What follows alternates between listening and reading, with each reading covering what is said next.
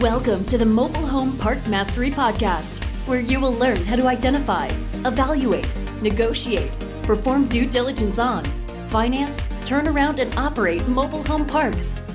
And now, here is your host, the fifth largest mobile home park owner in the United States, Frank Rolfe. I was recently in a couple of our properties in Texas. These have been really tough turnarounds that are now completely finished. At the same time, you see Jeff Bezos blasting William Shatner into space. Not really sure the purpose, but nevertheless, he now can truly say he has been, up towards the stars. But it got me thinking, when you combine the two together, that in many ways, turning and bringing an old mobile home park back to life is kind of like a rocket ship. It goes in a series of stages. This is Frank Rolfe with the Mobile Home Park Mastery Podcast. Now we go over the various stages, like a rocket ship, of bringing an old mobile home park back to life and discuss why each of those stages exist and how each one is a smooth transition to the next. So let's start with the very first stage, and that is when you first buy the mobile home park. We're talking a true turnaround here of bringing law and order back, because in many of these older mobile home parks, right off the bat, mom and pop have not had law and order. They've not had any rules about paying your rent or obeying the park rules and being a good community citizen and a neighbor. They just let it all kind of go. Maybe it's because they got older and they had health issues. Maybe they lost interest. Maybe they died and left it to a family member who didn't care.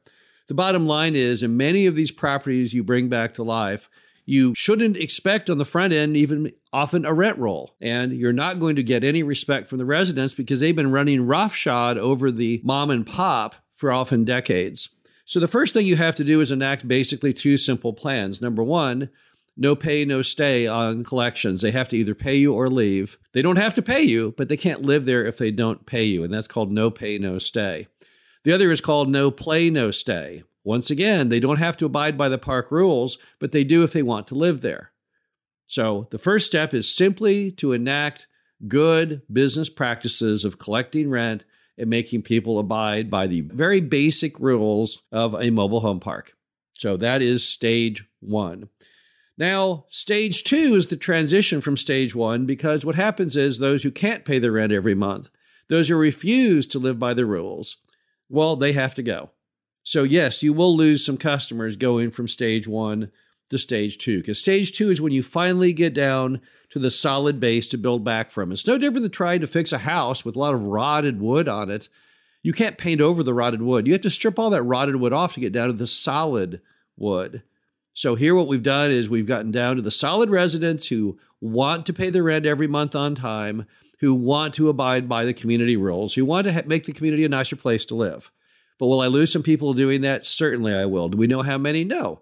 It's based on the beginning of the personality of the park, and just every property is its own custom work of art. There's some where every resident will make the cut, and there's others where some portion of the residents will make the cut. But regardless, you've got to get it down to the solid foundation, the very beginnings to build back from. So that's stage two. Stage three, you bring in your physical planned improvements. Why didn't I do that prior? Why didn't I do that back on stage one when I'm establishing law and order? Well, that's because as people are leaving the property, they'll destroy pretty much anything you do. So I'm not going to put in any effort or any money to put in physical improvements until I've been able to sort out what in the world is going on in this turnaround property and get everyone on the same page. We want to make this the nicest place it can be. We want to bring it back to life.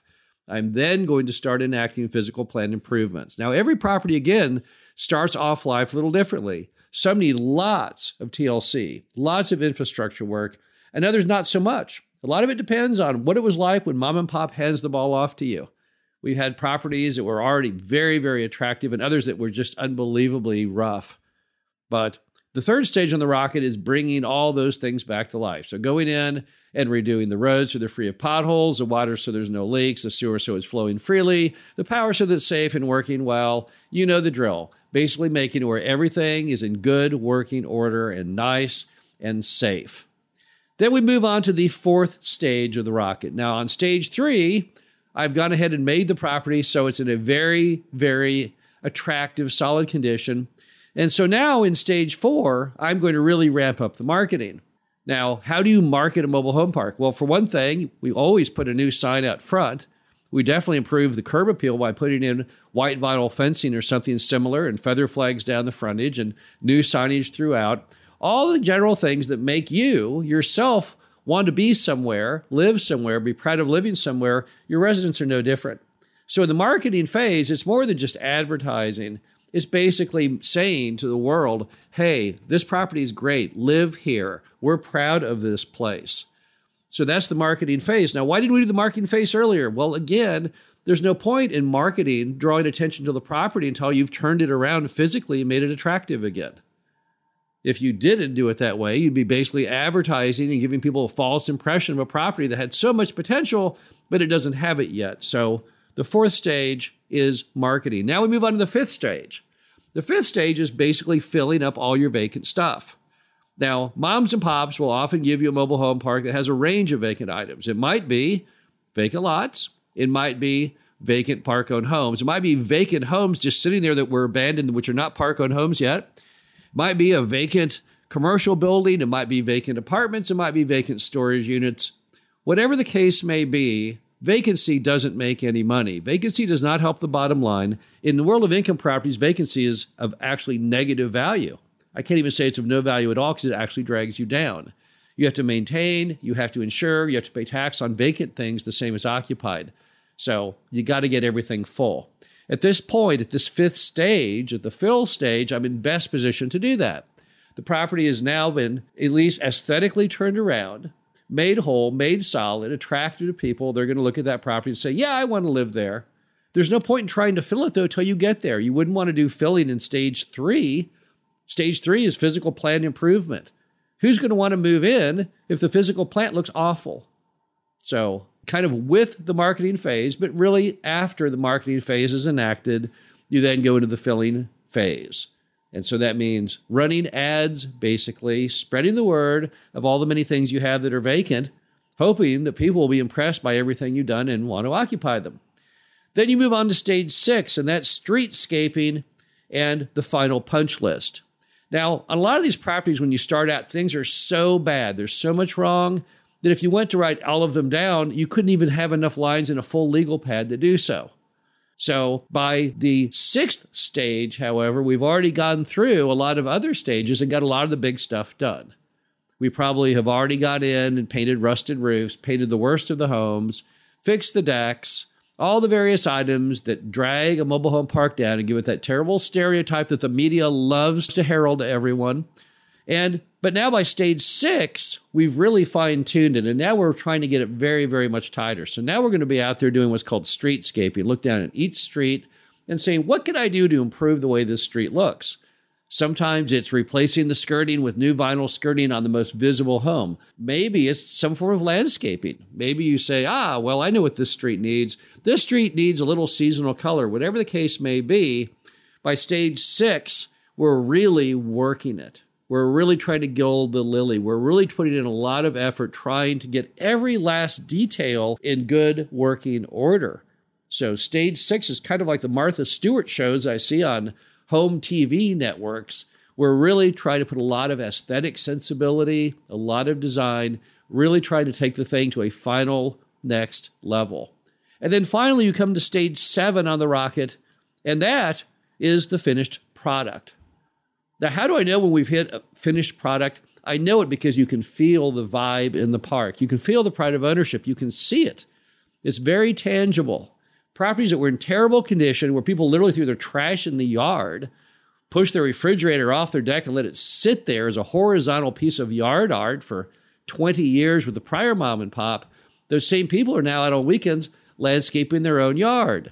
They're washing their car. They're painting their deck. You see it all around you. It's really strange. People really get turned on. And when they see people making improvements to where they live, they all jump on board. It's almost like keeping up with the Joneses. One resident builds a carport, and then 2 more want to build that carport because they want to compete. And that's when you know you've really turned the corner and you become a finished product, because now your residents are pushing it forward. Before, you were pulling the whole load. They weren't contributing whatsoever.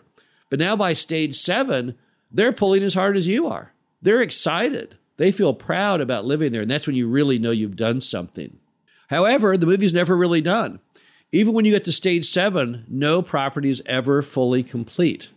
So you can never fall on your laurels and never let the manager back off. If you do that, what happens is it starts going back to the beginnings of its origins of not being the best that it can be. So you must always keep your foot on the gas. Always try and find ways to make the property more attractive, better run, more profitable, raising rent. Nothing wrong with that. As the value improves on the park and it's better and nicer place to live, people are willing to pay more to live there. We're all aware there's a huge affordable housing shortage in America. People are searching far and wide to find anything they can humanly afford, and mobile home parks are one of the few things out there that works for them.